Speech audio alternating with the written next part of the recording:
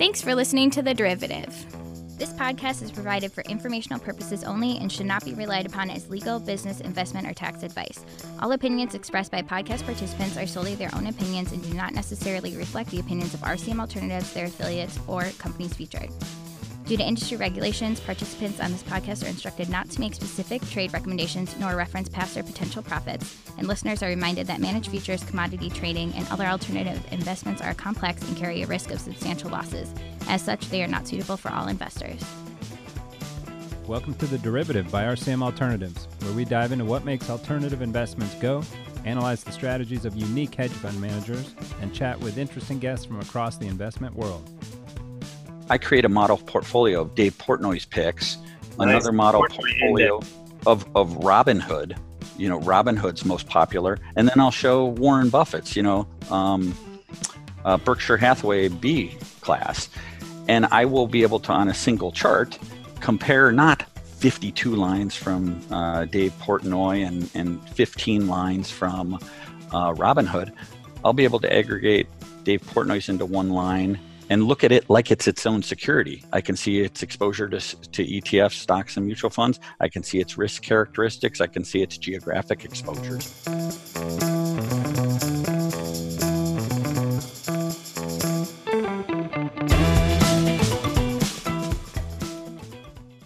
Hello, welcome to another episode of The Derivative. I'm your host, Jeff Malik, and excited to dive into the fintech world a little bit today and talk with Sean Brown, the CEO/head coach of YCharts. Welcome, Sean. Hey, Jeff. Thanks for having me. Thanks for being on. So we're typically talking with hedge fund managers and learning how they approach the market. So this is a little bit different in finding how one of the companies that helps those managers and investors came to be and what they offer.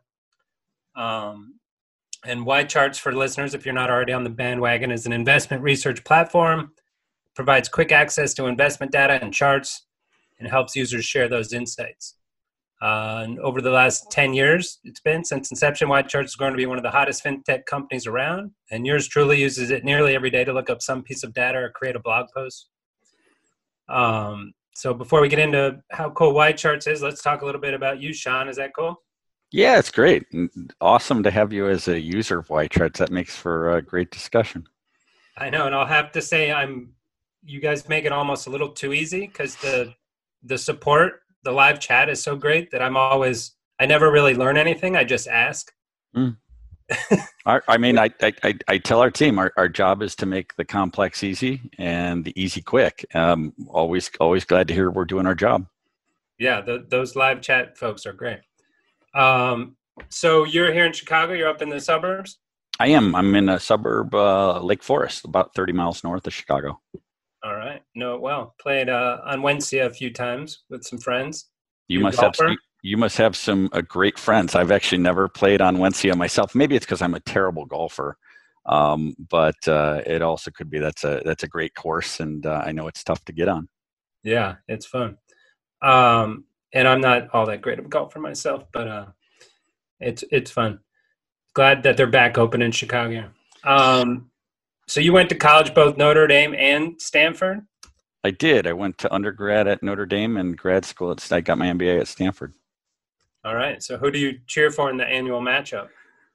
I think you can only have one first love in life, and I'll always be a diehard Notre Dame fan. But if Notre Dame's not playing, I certainly will be rooting for Stanford. I like it. Who you think they're going to be back this year? Have a season? I do. It'll be interesting to see what that shape takes. I know as a regular attendee to Notre Dame Stadium, they don't have it figured out yet. So I have a feeling stadiums are going to be about a quarter capacity and people sitting every other row kind of thing. So I'm interested to see how that affects the play on the field when you're not getting the loud stadium noises and the excitement of seeing all your classmates in the stands. Yeah, and who is it? The Oakland A's are selling their fans. You can buy a cardboard cutout of yourself. You send in a picture, and they'll put a cardboard cutout in the stands of you.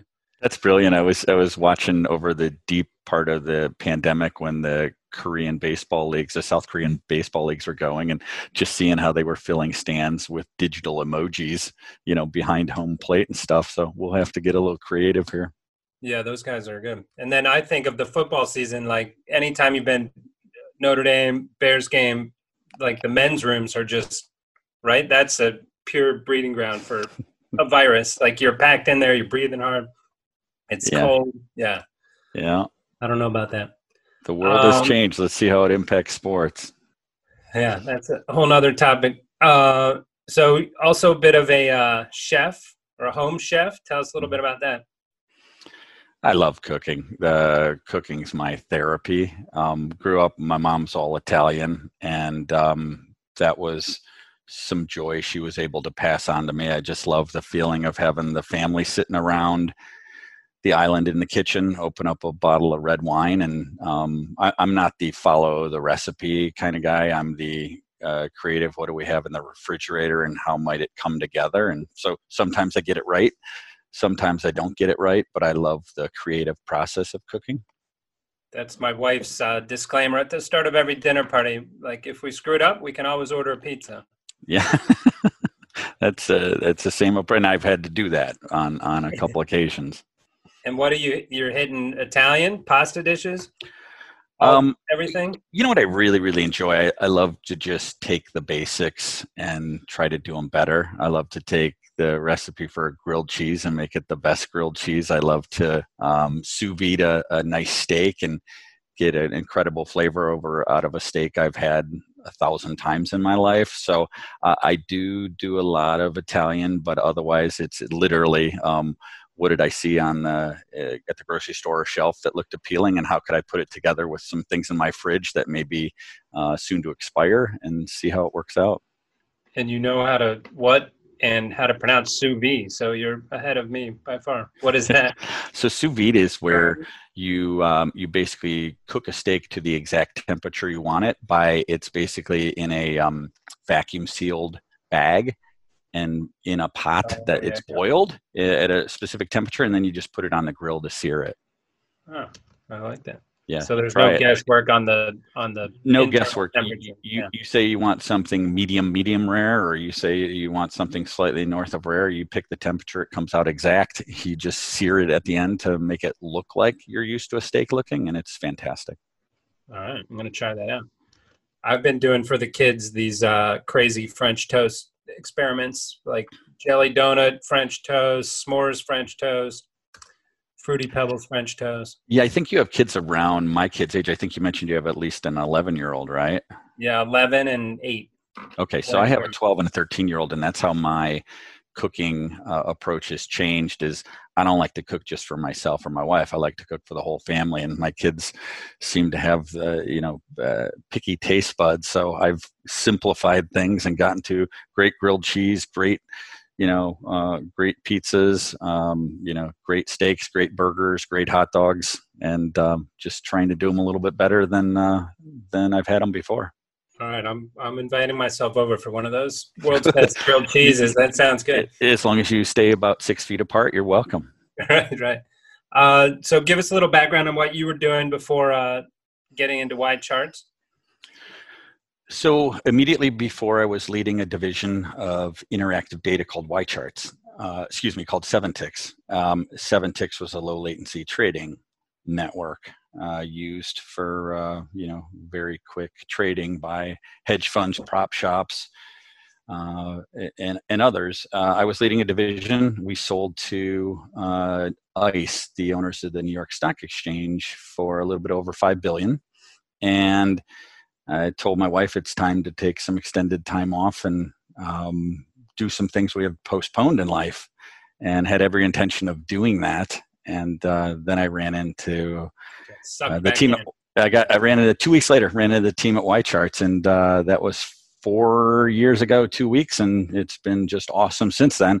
My wife's still a little pissed that I never took that time off, but Yeah, you're supposed to be doing this cooking in Italy after that sale. Oh yeah. There. So we've tried to fit in, do a little bit better job of fitting in our dreams along the way, maybe than we used to. But before 7ticks, I have a history that started as being a a software developer, progressed to being a strategy consultant, and then I became just a perpetual entrepreneur.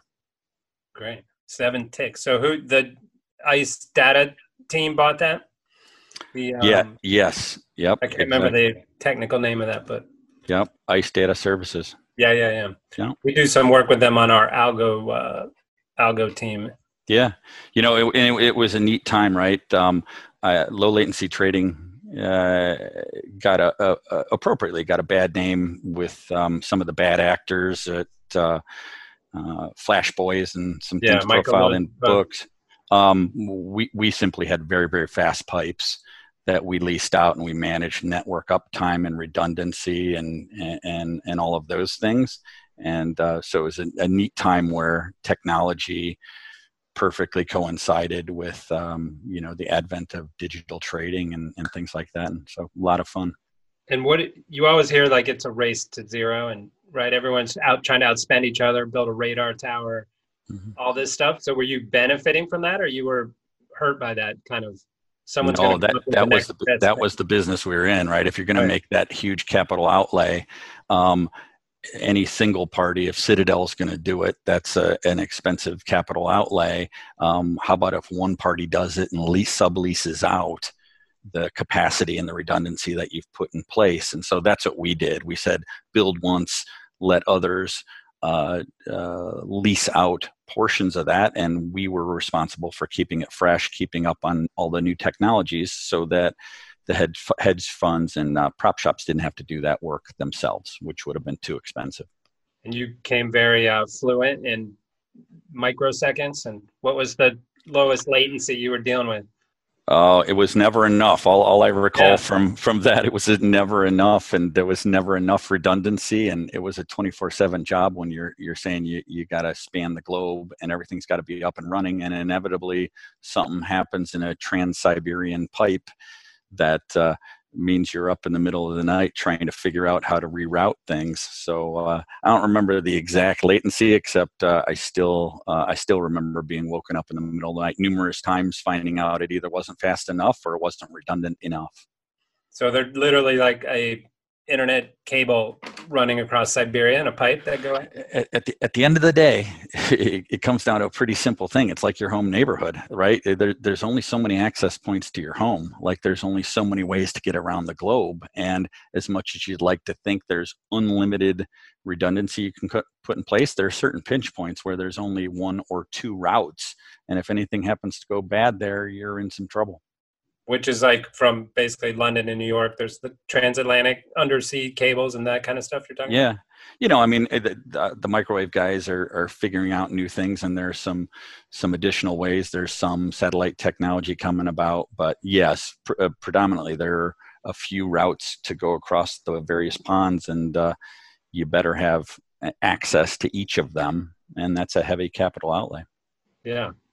I wonder what percent of the internet using public knows that there's literally cables on the bottom of the ocean, yes. Right? Bringing their data. It just seems so old fashioned that there's ships out there dropping a cable 3,000 feet underwater. Yeah. I mean, we all see these diagrams of the internet and, all the nodes, and those are great when you're in a land mass that, goes from city to city. But when you go across oceans, that's a different endeavor. And yeah, it is what it is. And there are some critical pinch points. Yeah. And what was Facebook was going to do, like blimps over Africa and stuff. That's some other crazy ideas. So then got into YCharts 4 years ago, and they brought you in as the head coach. What did that look like? YCharts is a 11-year-old company. So I came in 4 years ago, really to take a company that was good and take it to great. And I'm not sure we've gotten to great yet. In fact, I'm sure we'll never be at great, because I keep raising the bar and my team keeps raising the bar on what's great. But it was taking a business that was really focused on multiple industries and serving each of them pretty well, to saying, let's get laser focused on a few industries and be great at that.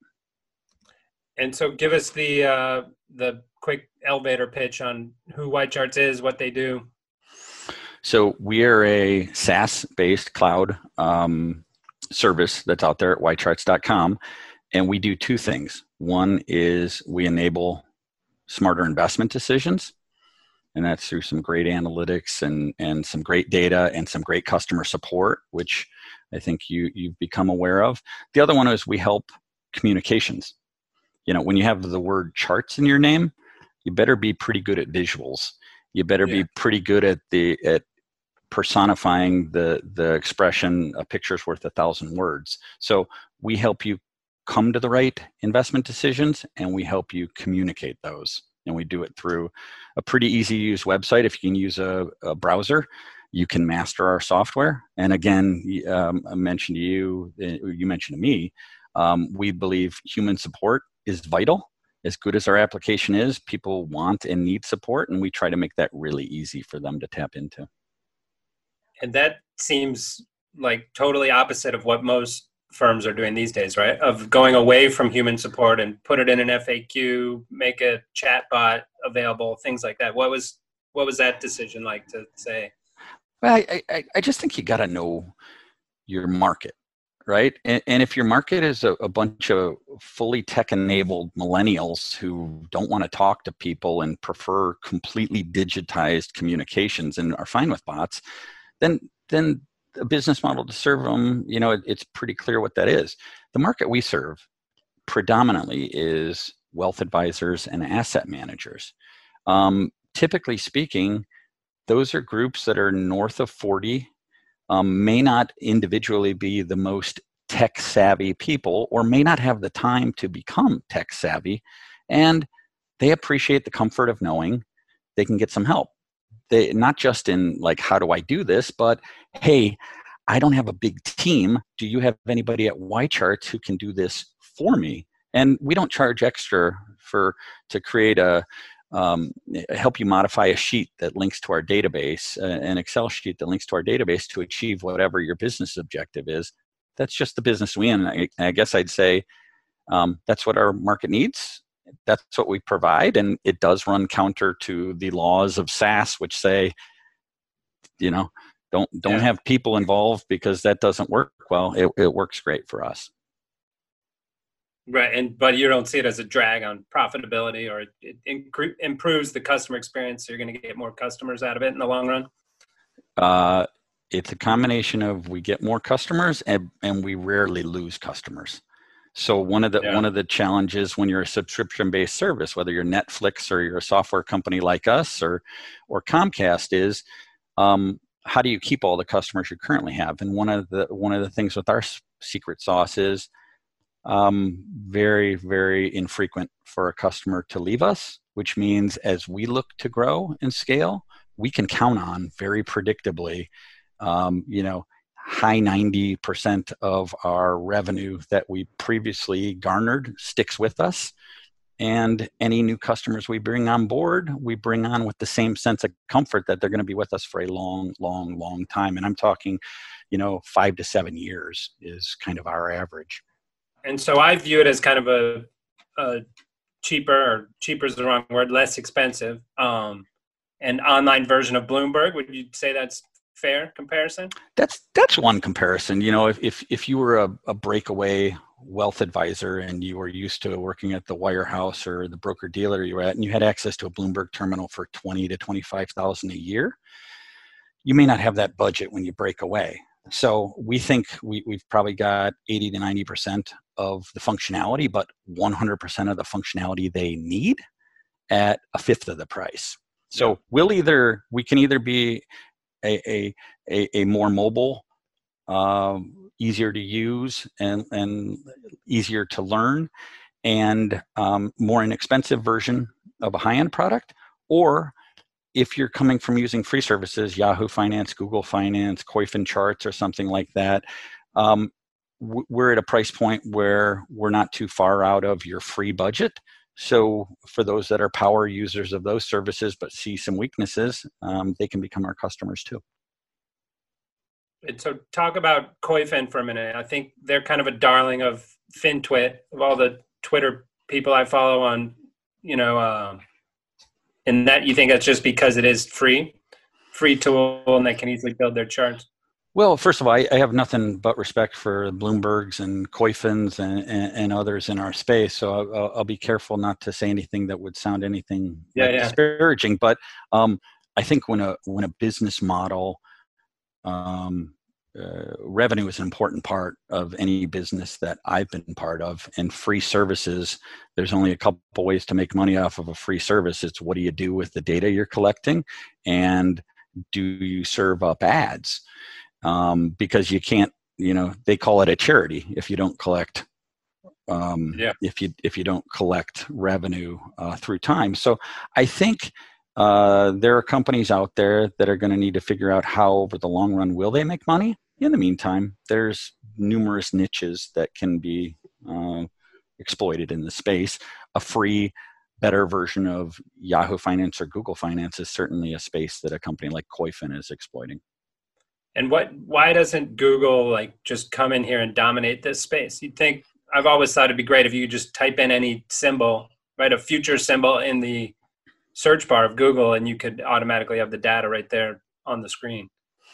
Any thoughts on why they stay away? Or well, first of all, if Amazon or Google wanted to attack any space, believe me, I don't have a big enough competitive moat to say they'd never be able to. So hopefully nobody from Google or Amazon is listening to your podcast right now, Jeff. Right, we'll filter those out. Yes. But to answer your question, I think to serve the demographic and the market we serve, you need not only data, you need workflow enabling things like how to do a quick analysis on something, how to do a comparative analysis, how to do deep dive research, how to export things to Excel. So you do some very, very customized things, and you need human support. And I think when you add together the three-legged stool of the right data, easy to use tools, and great customer support, that's a pretty difficult stool to replicate. If it was just the data or just the tool part, I think a Google or an Amazon could jump in and make some money. Yeah, and from their standpoint, they're probably saying, well, similar to what you said, we've already gone 80% of the way there, where you can type in any stock symbol and get a chart right there on the screen. So that's good enough for most of the population. Yeah, but listen, we certainly sit alongside them. If you go pulled up a browser and put Netflix EBITDA or Netflix market cap or things like that, I mean, you're going to see us very highly ranked on those things, right up with this search engines. We think SEO is an important way for somebody looking for data to see what to get what they're looking for. Sometimes they may just be looking for a Netflix EBITDA. They want to grab it, they want to move on. Sometimes what they're really saying is, I really want to look at the video and broadband markets, and I want to do a complex analysis to that. We think that's a place we want to play. If you're just looking for a data element, you're welcome. You can get to our site. You can get that information for free. You can move on with your day. If you're actually looking for a tool to help you with complex analyses or to help you think through or communicate things, that's where we come in. Does Netflix even have an EBITDA yet? Is it positive yet? I don't believe it is with all the content they need. A lot of content. Yeah. A lot of billions they spend on comp.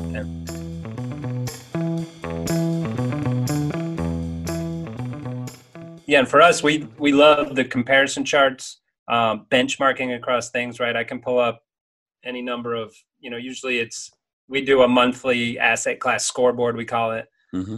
So you guys just to pull up the different commodities, hedge funds, S&P, world stocks, real estate, basically via ETF as proxies, but ability to put all those on a chart, normalize it by percent return, underwater equity curves, all of it.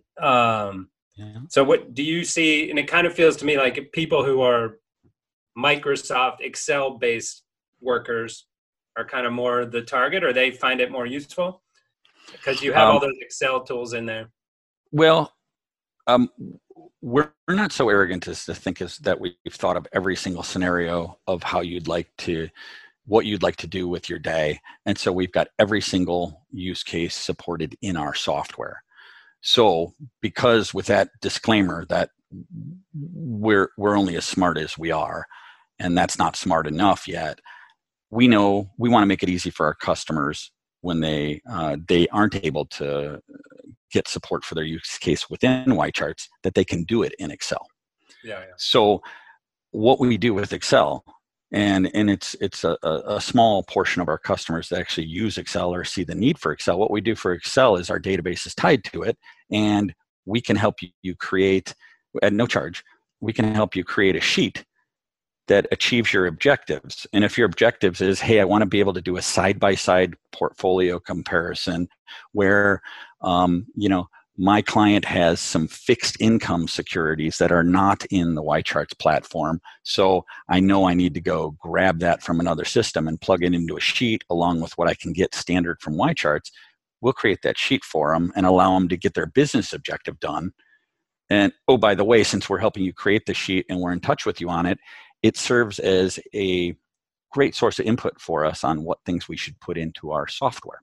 So we use it as our R&D sandbox to help us see, wow, we're getting a common request to do things outside of our application. It's time to put that into our application. Yeah. And I'm lagging there. I need to do that free call and say, hey, set me up so this automatically pulls into the Excel sheet. We're still doing the export, paste it in, then do our stuff when I know there's the functionality to automatically have it pulled in. Yeah, we've also got some really cool functionality. I don't know if it meets your use cases. We've got some functionality called model portfolios. Yeah, we use a lot of those. We do some work with some different mutual funds.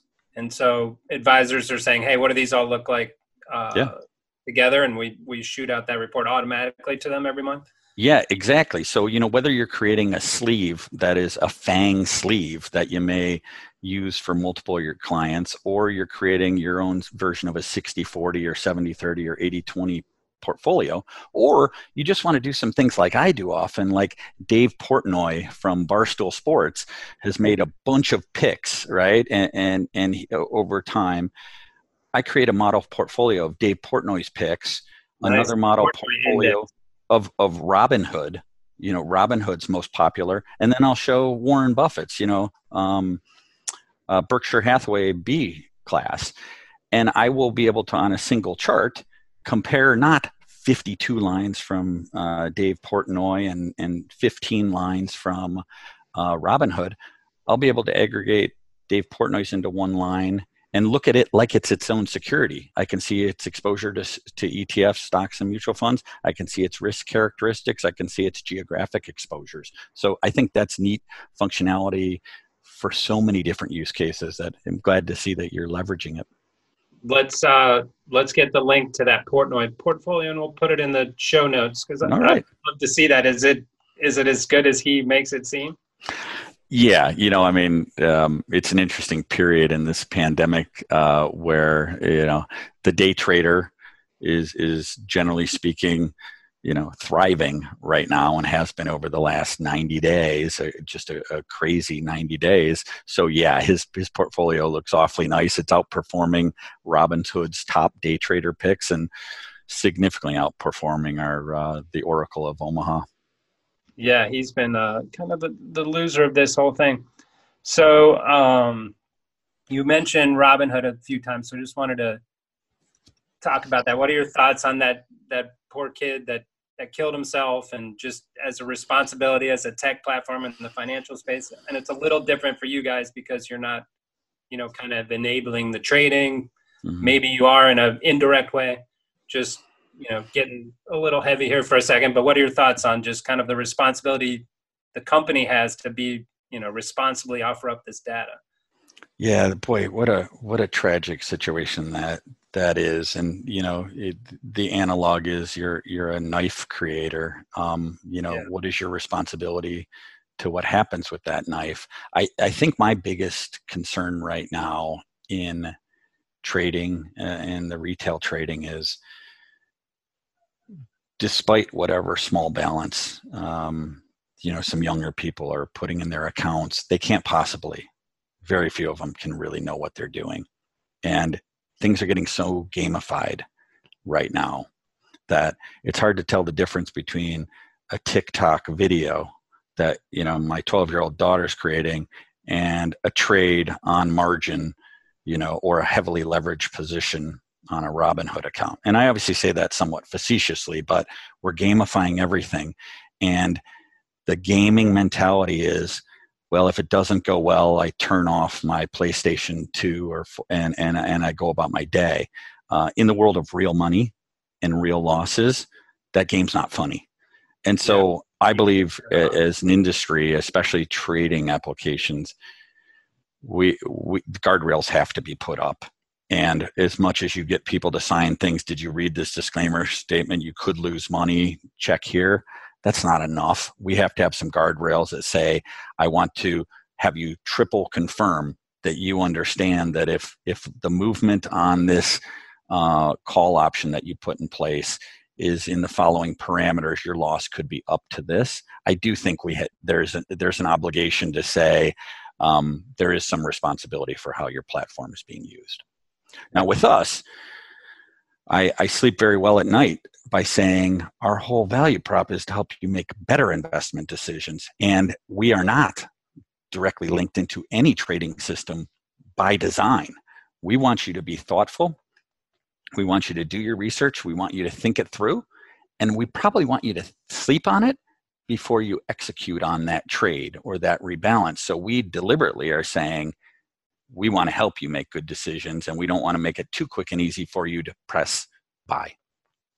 Right. I think that's for the whole industry, is like, how do you weigh that balance between gamification, user interface, super simple, get users in as quickly as possible, and do they really know what they're doing? Have you provided the necessary tools for them to learn what they're doing?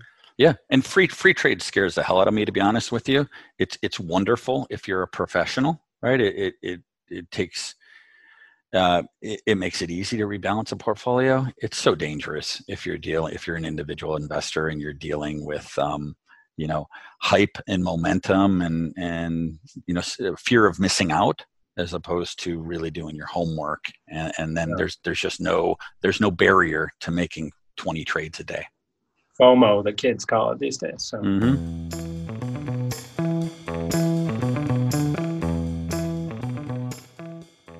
Switching back a little, when you were talking about these advisors and whatnot, like, do you think YCharts' ascent and being in the spaces in, would it have been possible 15 years ago, 20 years ago, ignoring the tech piece, because a lot of that needed to be, but it seems to me as advisors moved out of wirehouses, as you were saying, they need these tools.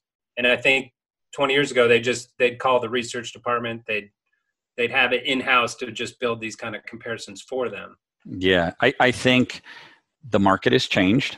So the independent breakaway advisor space, who's managing somewhere between 100 million and less than $1 billion in AUM, that's just really grown up. So the market's changed.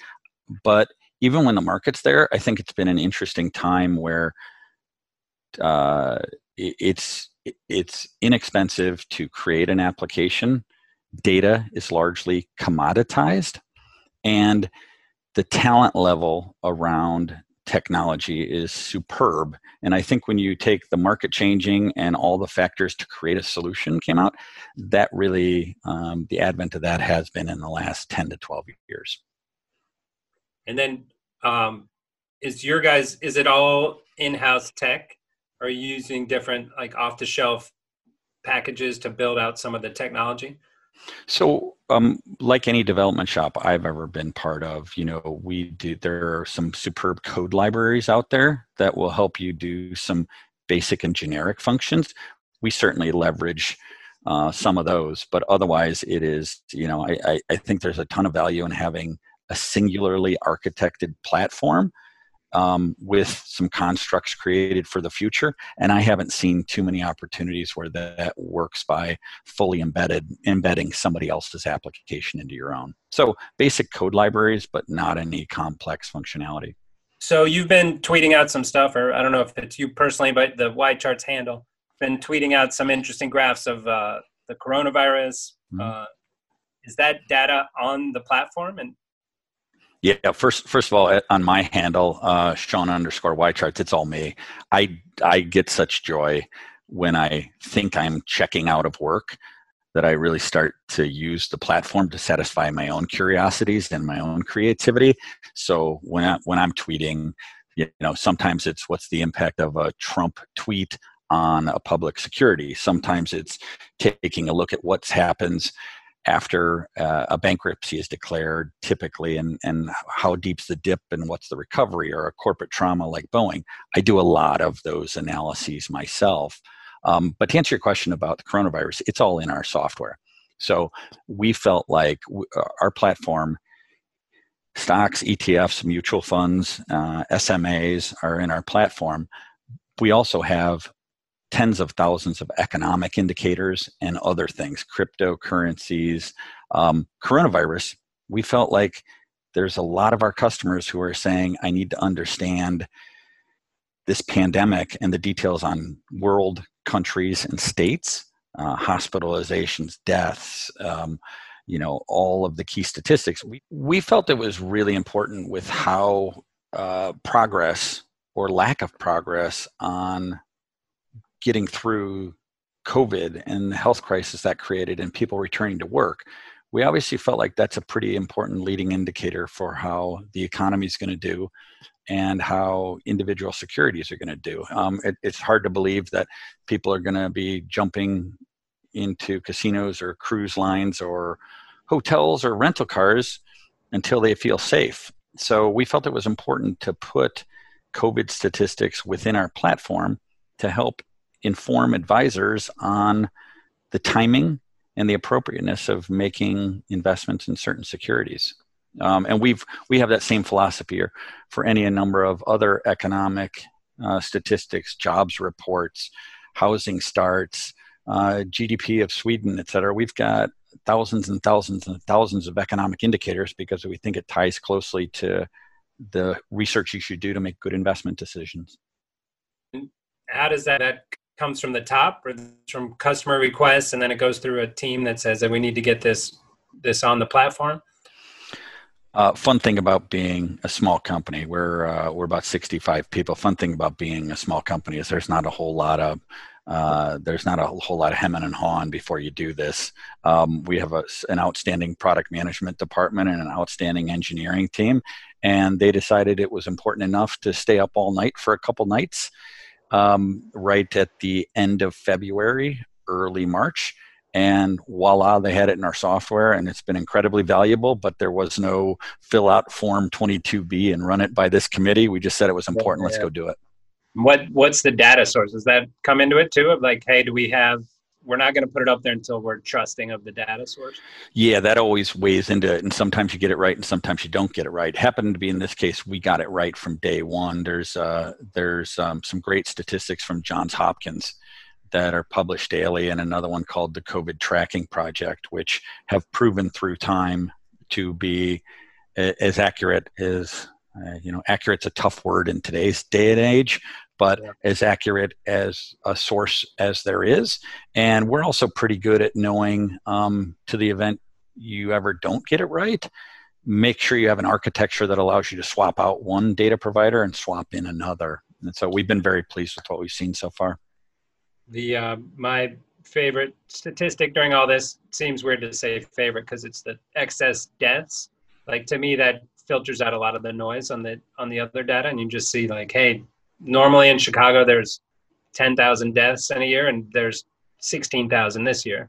Mm-hmm. So you can say the data's not accurate and they're testing more, and like kind of removes all the different arguments of not trusting the data to me. Yeah, the thing we've been unable to normalize out in any way is we've basically dismissed all statistics from China.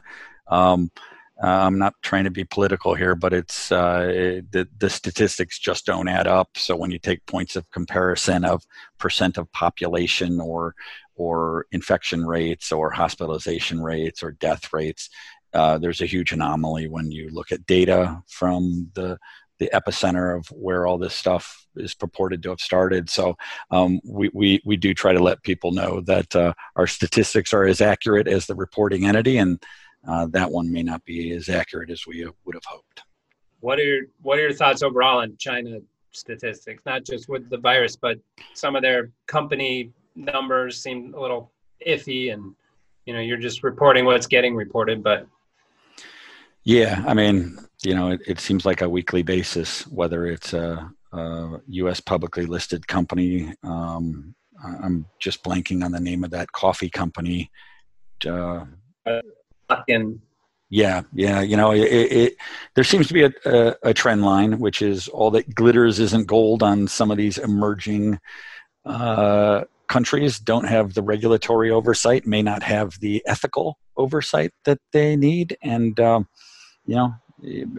caveat emptor. If you're going to be buying things associated with those as a software company, I would love to see a real stepped up respect for intellectual property rights, because there's more than a few stories out there of software that ironically is extremely similar to software that was created in a more democratic market, and there aren't really good courts of appeals on these kind of things. Yeah, that's unfortunate. And actually, we did some interviews with some Chinese hedge fund managers a couple weeks ago, and they were saying, yes, there's that, but also look at the U.S., look at Enron and this YCharts that just happened. And so it's like, it's not unique to the U.S. Yes. Bad actors exist. Bad actors exist everywhere. And so a little more on this. So the COVID stats would kind of be considered alternative data, perhaps. Mm-hmm. Like, what are your thoughts on, hedge funds wanting satellite data and number of cars in the target parking lots, and kind of going, is there a market there for you guys? Do we ever have that kind of granularity? So it's great. So I follow millions of dollars. But, I follow all this stuff, and I think it's really great for if your target market is looking to get the first sign possible that a buy opportunity exists or a sell opportunity exists, as far upstream towards those leading indicators. What are executives' body language? What do parking lots look like? How late are executives working at night? All of those things are fascinating statistics. They're not yet something that our target market is real interested in. Our target market, again, as wealth advisors, asset managers, broker dealers, they're much more of a mindset of buy and hold, and willing to acknowledge the fact that they may have gotten in one day too late or 15 days too early if you had a short-term time horizon. But with a long-term time horizon, they're saying that's a blip on the radar. I'll let the hedge funds, prop shops worry about market timing and technical analysis a little bit more than us. We're looking at fundamental analysis and buy and hold mindsets.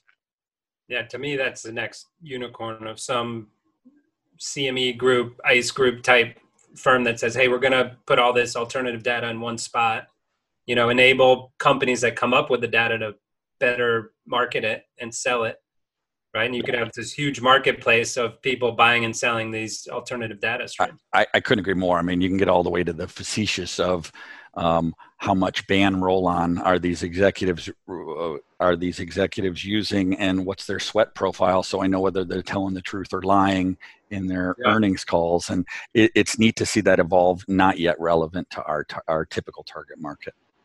Yeah, it's funny to me, right? Because you came from low latency, which is always a weird term to me because it basically means high frequency. Mm-hmm. Low latency seems slow to me if you're not in the business.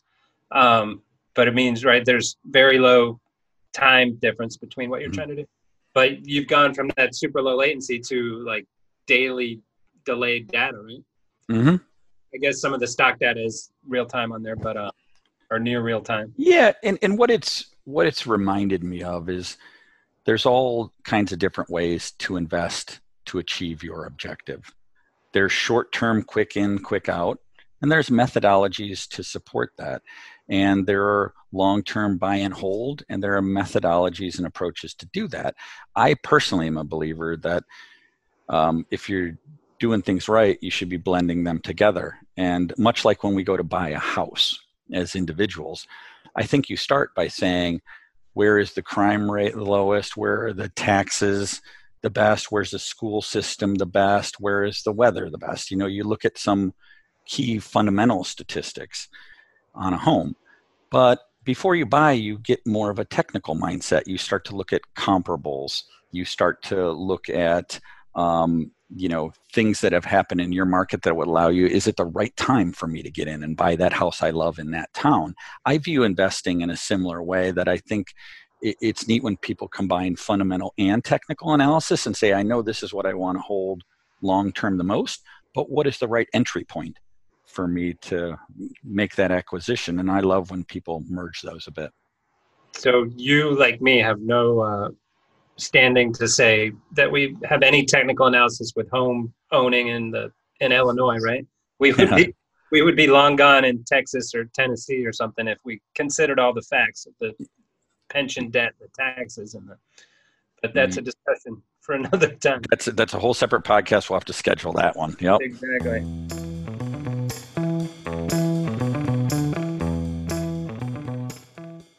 So what are some of the next goals and steps for YCharts in terms of what's the future look like for you guys? An IPO potentially down the road? Or you're going to stay private? You know what? We're having so much fun right now, just growing. We're growing 30 to 40% a year, and that's completely joyous. And that gives you plenty to think about, plenty to plan for. It gives you a lot to think about when you're thinking about next year. So I can't tell you where we'll be in 5 years, except I know we're going to have a ton more customers, and hopefully they stay with us for 10 years each on average, or as long as their career lasts. We have some work to do, everything from the basic evolution to integrating better, to creating better and better visuals. Again, I go back to the thing we strive for, which is how do you make the complex easy, and how do you make the easy quick? There's a lot of complex things that continue to emerge, and so we got plenty to solve there. And then once it's easy, what are the steps we can take to make it even quicker for you to have an idea and tweet it out? We created a direct integration to Twitter. We'll be creating a direct integration to LinkedIn to say, hey, we know rather than you copy paste your nice visual into one of these platforms, how about we make it real easy and you're directly logging in? So we have so much basic evolution, plus new geographies, new asset classes. You've talked about alts. Whether we do fixed income. My request while I have you is to get a bunch of hedge fund indices on the platform. I can set you up with HFR or Credit Suisse would be my first two choices, but those would be to have on there. Duly noted, and we'll take it under advisement. And the thing, we'll keep aggregating the requests from our customers and figure out what's the right thing, and then I may take you up on your offer. Yeah. What any plans for like a kind of a network where these different users could be talking to each other, sharing portfolios, things of that nature outside of Twitter and LinkedIn, like inside the platform? Yeah, a really, really great and timely question. Typically in the wealth advisor space, the history had been wealth advisors had seen themselves as competitive with each other, right? Like, I win an account, that means you lose an account. The reality is, I think all wealth advisors have realized there's plenty of unserved market out there. It's not a zero-sum game. So we've seen a growing appetite from advisors, especially, to collaborate. So to your point, don't be surprised on the horizon if, we profile some of our best users, how they use our application, what their insights are. Don't be surprised if we allow them to share their dashboard with others. Don't be surprised if we have forums to say, what do the bulk of our users think about a 60-40 model portfolio centered around Vanguard funds?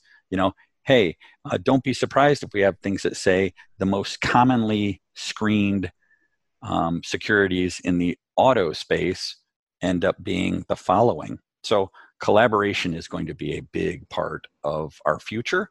Right now, we're taking the collaboration themes mostly within an enterprise. How do we do a better job, Jeff, allowing you and your colleagues to share insights, analyses with each other on different licenses, where you're saying, here's something interesting I found today, and it quickly emerges in your instance of our software. And it just popped in my head, like, that would be super interesting, of kind of aggregated stats across the platform of, like, here was the top search stock symbol and index, and Yeah. And you know, I mentioned earlier the COVID statistic is quick and easy to get that in.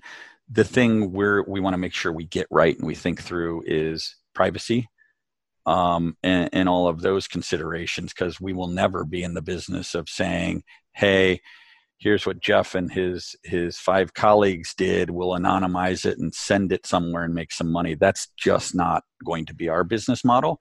But to the degree our client base said, is that because you're in Chicago and not Silicon Valley? Because that seems to be the rest of their models, right? Yeah. I believe I want to have a business model that's as transparent as possible, because so much of our business is about trust. And if you can't trust me and us, you know, you're not going to want to stick with us for a long, long time. So we want to be transparent. We want the ways we make money to be crystal clear. And the way we make money is one way. It's the subscription fees that you pay to us.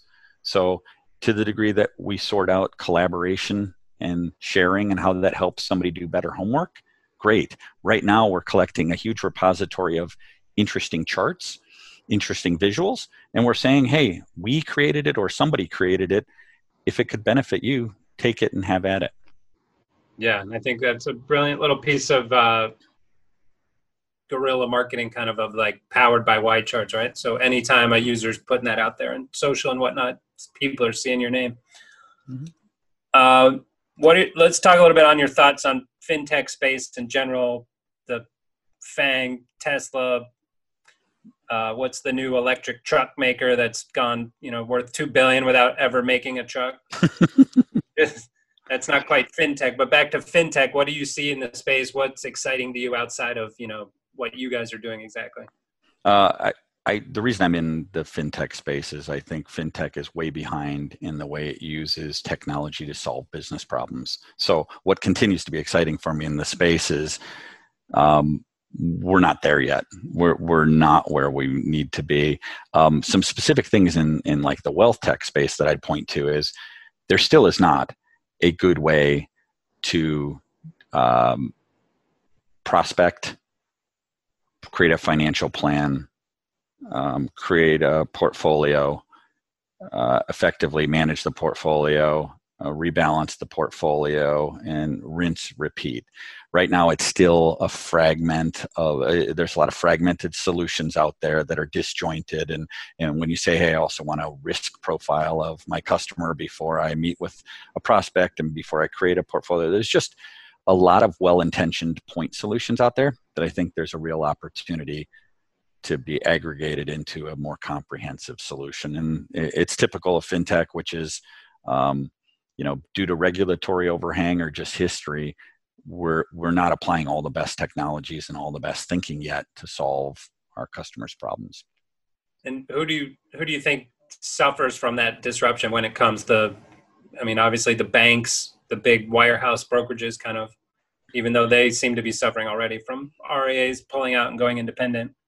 Yeah, my answer almost is a generic one, which is whoever the incumbent is. You know, you're seeing that now with Robinhood, how it's able to disrupt the E-Trades and the Schwabs and the Fidelities and services like that. And you're seeing that with robo-advisors, how they have the ability to disrupt traditional wealth management. It's always the answer is the incumbent, and it's a rare example where, you know, where the incumbent is able to pivot to still be competitive. And I think we're seeing that prime example. You brought up the Tesla and the electric powered trucks and stuff. Nikola. Hey, listen, Tesla's first name.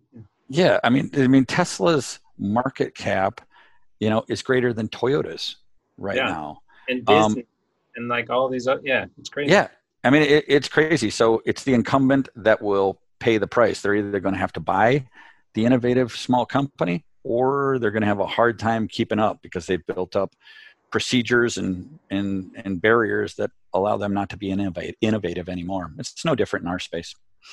So how do you square, like, if robo-advisors became super successful, I feel like your product would be less and less needed, right? Because they wouldn't need the human advisor. It'd just be people click, signing up, having their money managed. And the advisor wouldn't need to build stuff on your platform. So first of all, I mean, if we stayed static, dead on.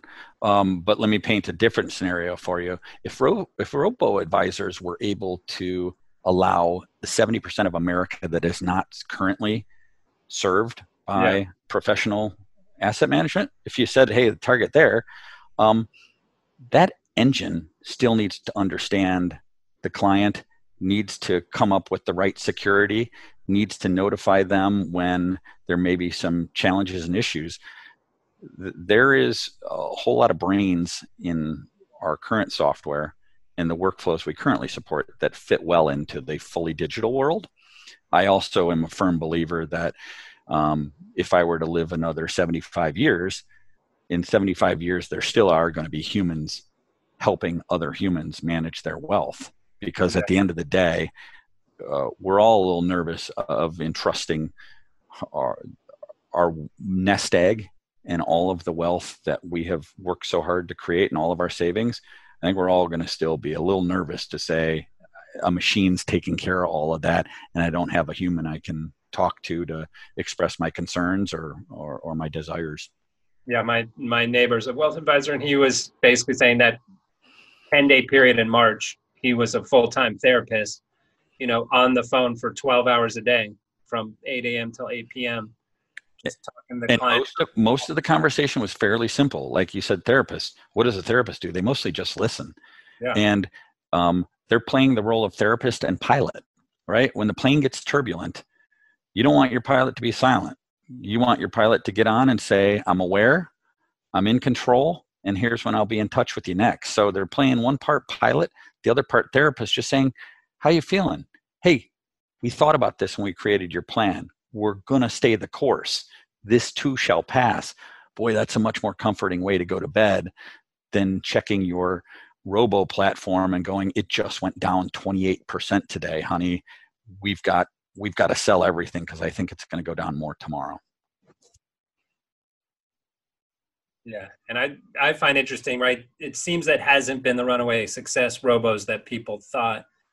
Turns out it cost them way more money than they thought for customer acquisition. Mm-hmm. To the tune like they were losing money on some of the customers that they were acquiring. I still think where it's going is a really nice common ground where the typical advisor can support about 100 accounts. And with those current 100 accounts, it's very predictable that the fees to support those clients are going to need to drop. There's going to be margin compression going from 1% of AUM down to 0.75% or 0.5%. So you need to figure out a way to bring in more accounts. I think it's going to be a nice blend if you can use robo with some of your smaller AUM and bring on another 150 accounts in a robo world and wait to see which ones migrate into the more personalized service, hand-holding service that you provide to your top 100 customers. So I see it as a wonderful way for advisors to continue to grow their practice without having to work 150 hours a week. Yeah. Well, my neighbor can attest to his 150 hours a week, 100 of it's on the golf course. So. But it's business. He's getting clients. Oh, yeah. Great. Well, I'm going to move on to our favorites, unless you got any other last thoughts on the platform or the future. I think we've covered quite a bit. Yeah. Love to hear it.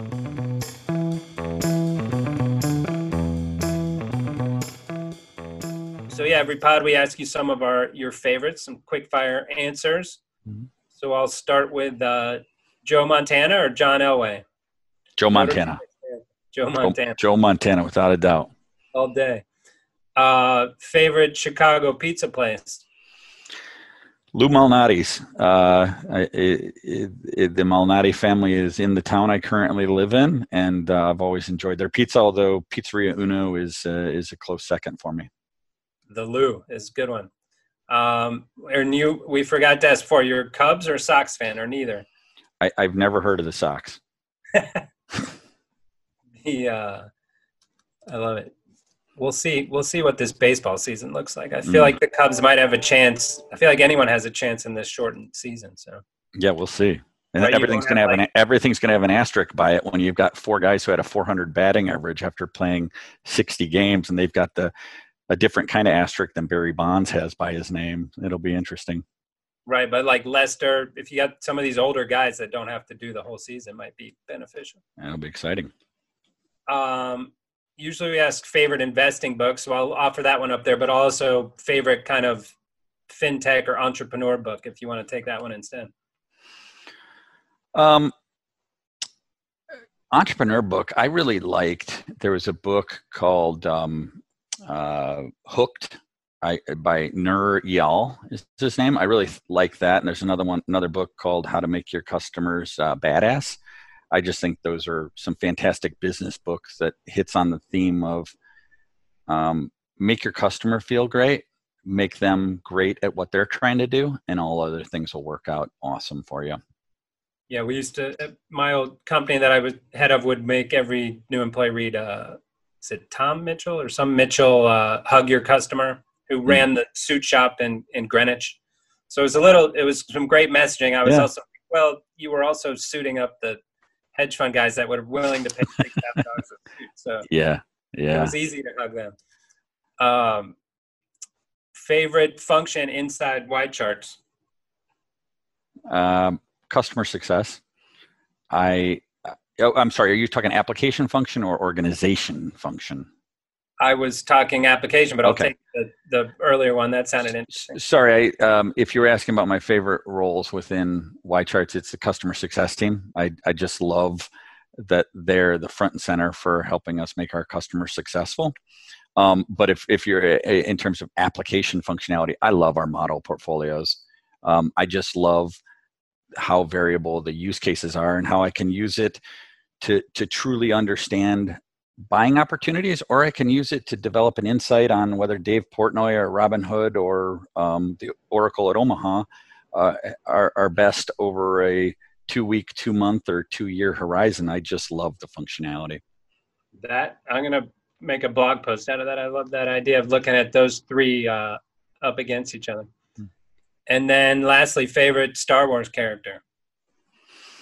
It's a painful one for me.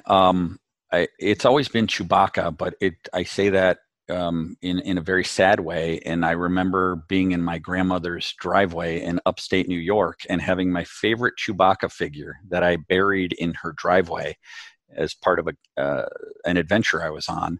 And then she called us in for dinner. And went in for dinner and came back out, and I couldn't find where I buried Chewbacca. So my long and short answer is it's Chewbacca, and somewhere in Buffalo, New York is my favorite my favorite Chewbacca action figure is still in somebody's driveway. Well, when you write your next chapter, that's your first adventure that you're going to take with your wife. We're going to save Chewbacca. We're digging up somebody's driveway because it was gravel back then, but it's surely paved now. So we're going to have an awkward conversation saying, can I dig this up and see what happens to plastic after 45 years? Well, it'll be frozen in the Buffalo tundra. So yeah, true. It may be out there 2,000 years from now. Somebody's going to be with a pick and the axe digging there and find the city of Buffalo exists, and they're going to find an action figure, and they're going to piece it together and say, "Wow, this must have been some mystical symbol." It was Chewbacca. Chewie, I love it. All right. Well, thanks, John. This has been fun. I'm looking forward to continue watching you guys grow and have success. Jeff, thank you for being a customer. I really appreciate it. Thank you for having me on. And I did want to offer something up to your listeners too, if that's okay. Yeah. So listen, we love to get in discussions with new people, and you're welcome to take a 2-week free trial. But I also did want to offer a 15% discount to anybody who references your podcast before the end of August. So please, mention this podcast, and I would love to get to know you. All right. I appreciate that. Well, thanks so much. Good luck. Have a happy 4th of July. Forgot to mention that's why I'm wearing these big, broad red stripes. But you too. Go America. Have fun this weekend, but stand far apart. Stand far apart and don't hold the fireworks too close to your hand. All right. Thanks. All right. Take care, Jeff.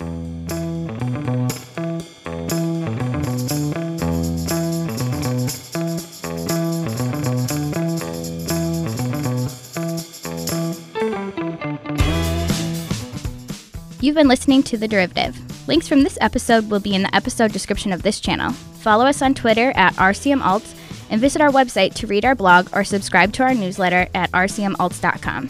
If you liked our show, introduce a friend and show them how to subscribe. And be sure to leave comments. We'd love to hear from you.